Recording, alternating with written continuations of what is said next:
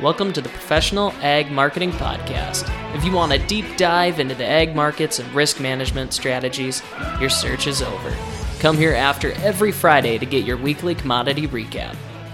Trading commodity futures and options involves substantial risk of loss and is not suitable for all investors. This is your host, Mike Miner. Let's get started.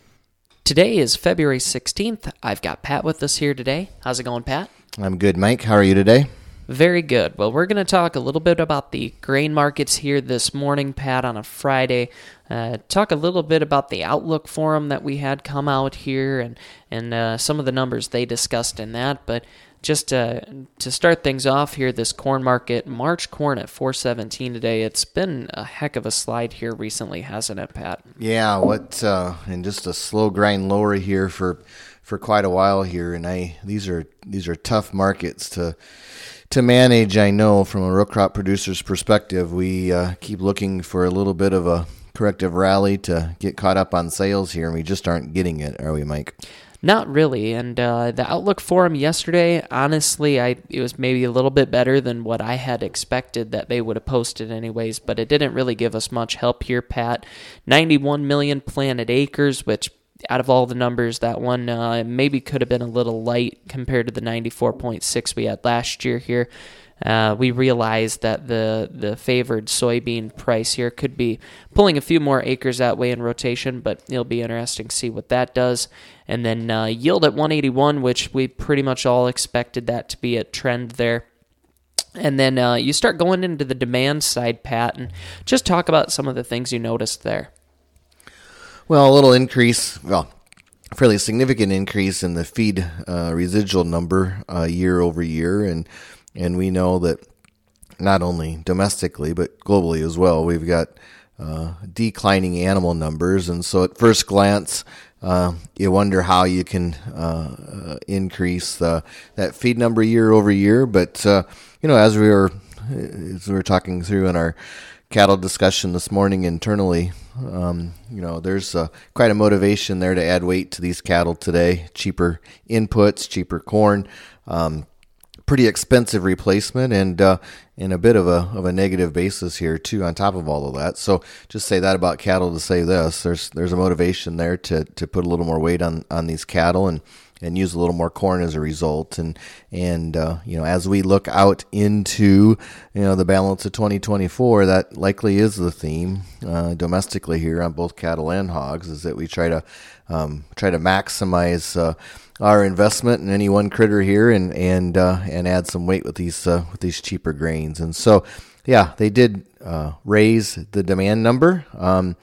If you that Outlook conference number, Mike, it could have been closer to 3 billion than 2.5 potentially, right? And kind of the way that you get there is inching up that ethanol number a bit and raising the feed number some.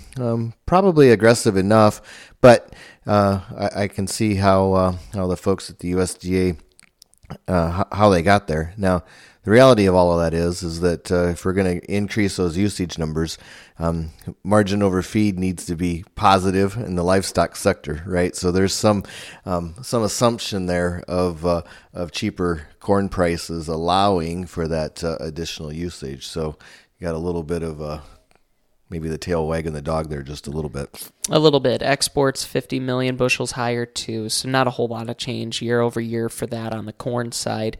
The soybean side here, 87.5 million acres, 52 bushel yield. When it comes to their demand categories, Pat, what did you see out of that?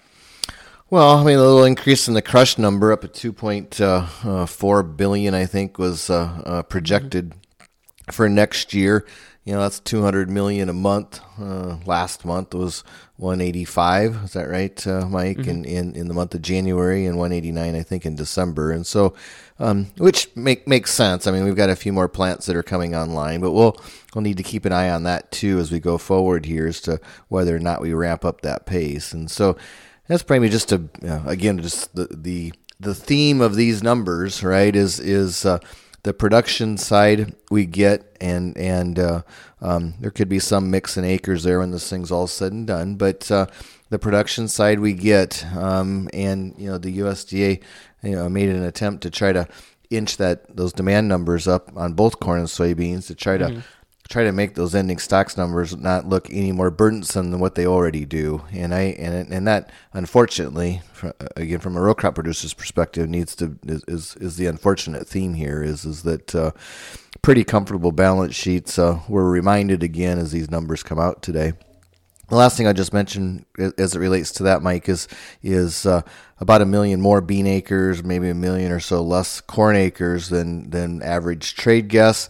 That kind of falls in line with the corn versus bean relationship, and likely will be a more popular, prominent discussion as we wrap up the month of Feb here and get into March and start talking about acreage and intentions and all of those sorts of things.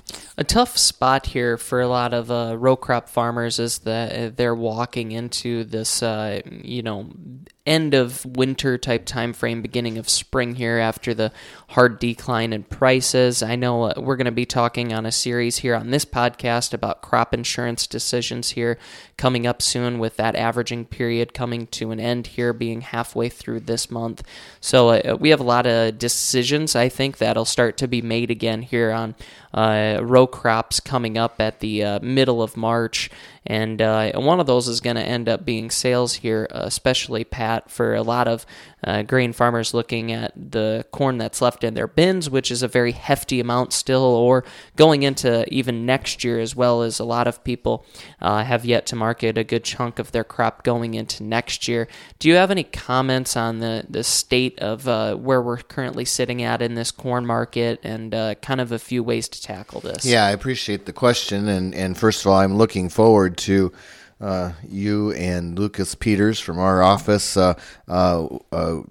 presenting that series starting next week on Tuesday, and really diving deep into the different alternatives and tools that are available to us outside of what's going on the Chicago Board of Trade. And I'm reminded, as I sort of think about that from a bit more of a historical perspective, is in terms of how much that's changed through the years, Mike, in terms of when we think about managing the risk and opportunity on our farms, there is a real nice hybrid approach available to us.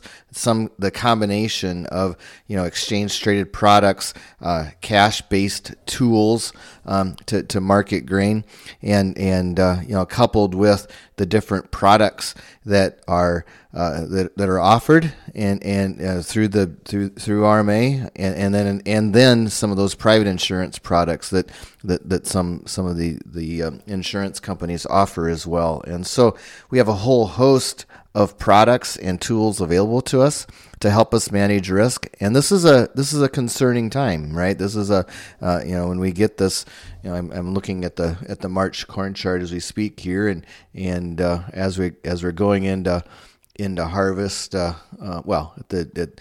we're going into harvest last year, we're that March contract is trading at 5.10 and down to 4.17 today. Like we've lost almost $1 from the 20th of October, and so that's a hard time of year to see a break. And if we look at that from the peak, it's almost $2, from the summertime here. So a very concerning time from a revenue perspective for row crop producers. That's the bad news. The good news is that we have a lot of tools available to us to help make to be able to make the best decisions we can for our operation. And so, again, looking forward to Mike and Lucas spending time on some details as it relates to the crop insurance side of those decisions. And perhaps, Mike, next Friday or the Friday after, you and I can kind of wrap a bundle around all of that and talk about how to integrate that into some of our risk strategies. Definitely. All right. Any final thoughts for anything here, Pat, today? That's about all I got, I think. Yeah, no, it sounds good. Appreciate everyone taking the time. Have a great weekend, and talk to you next week. Thank you. And thank you to all our listeners. Please reach out to us at professionalagmarketing.com. Check out our other podcast as well, Professional Ag Marketing, that's released every Friday. Trading commodity futures and options involves substantial risk of loss and is not suitable for all investors. See you next time.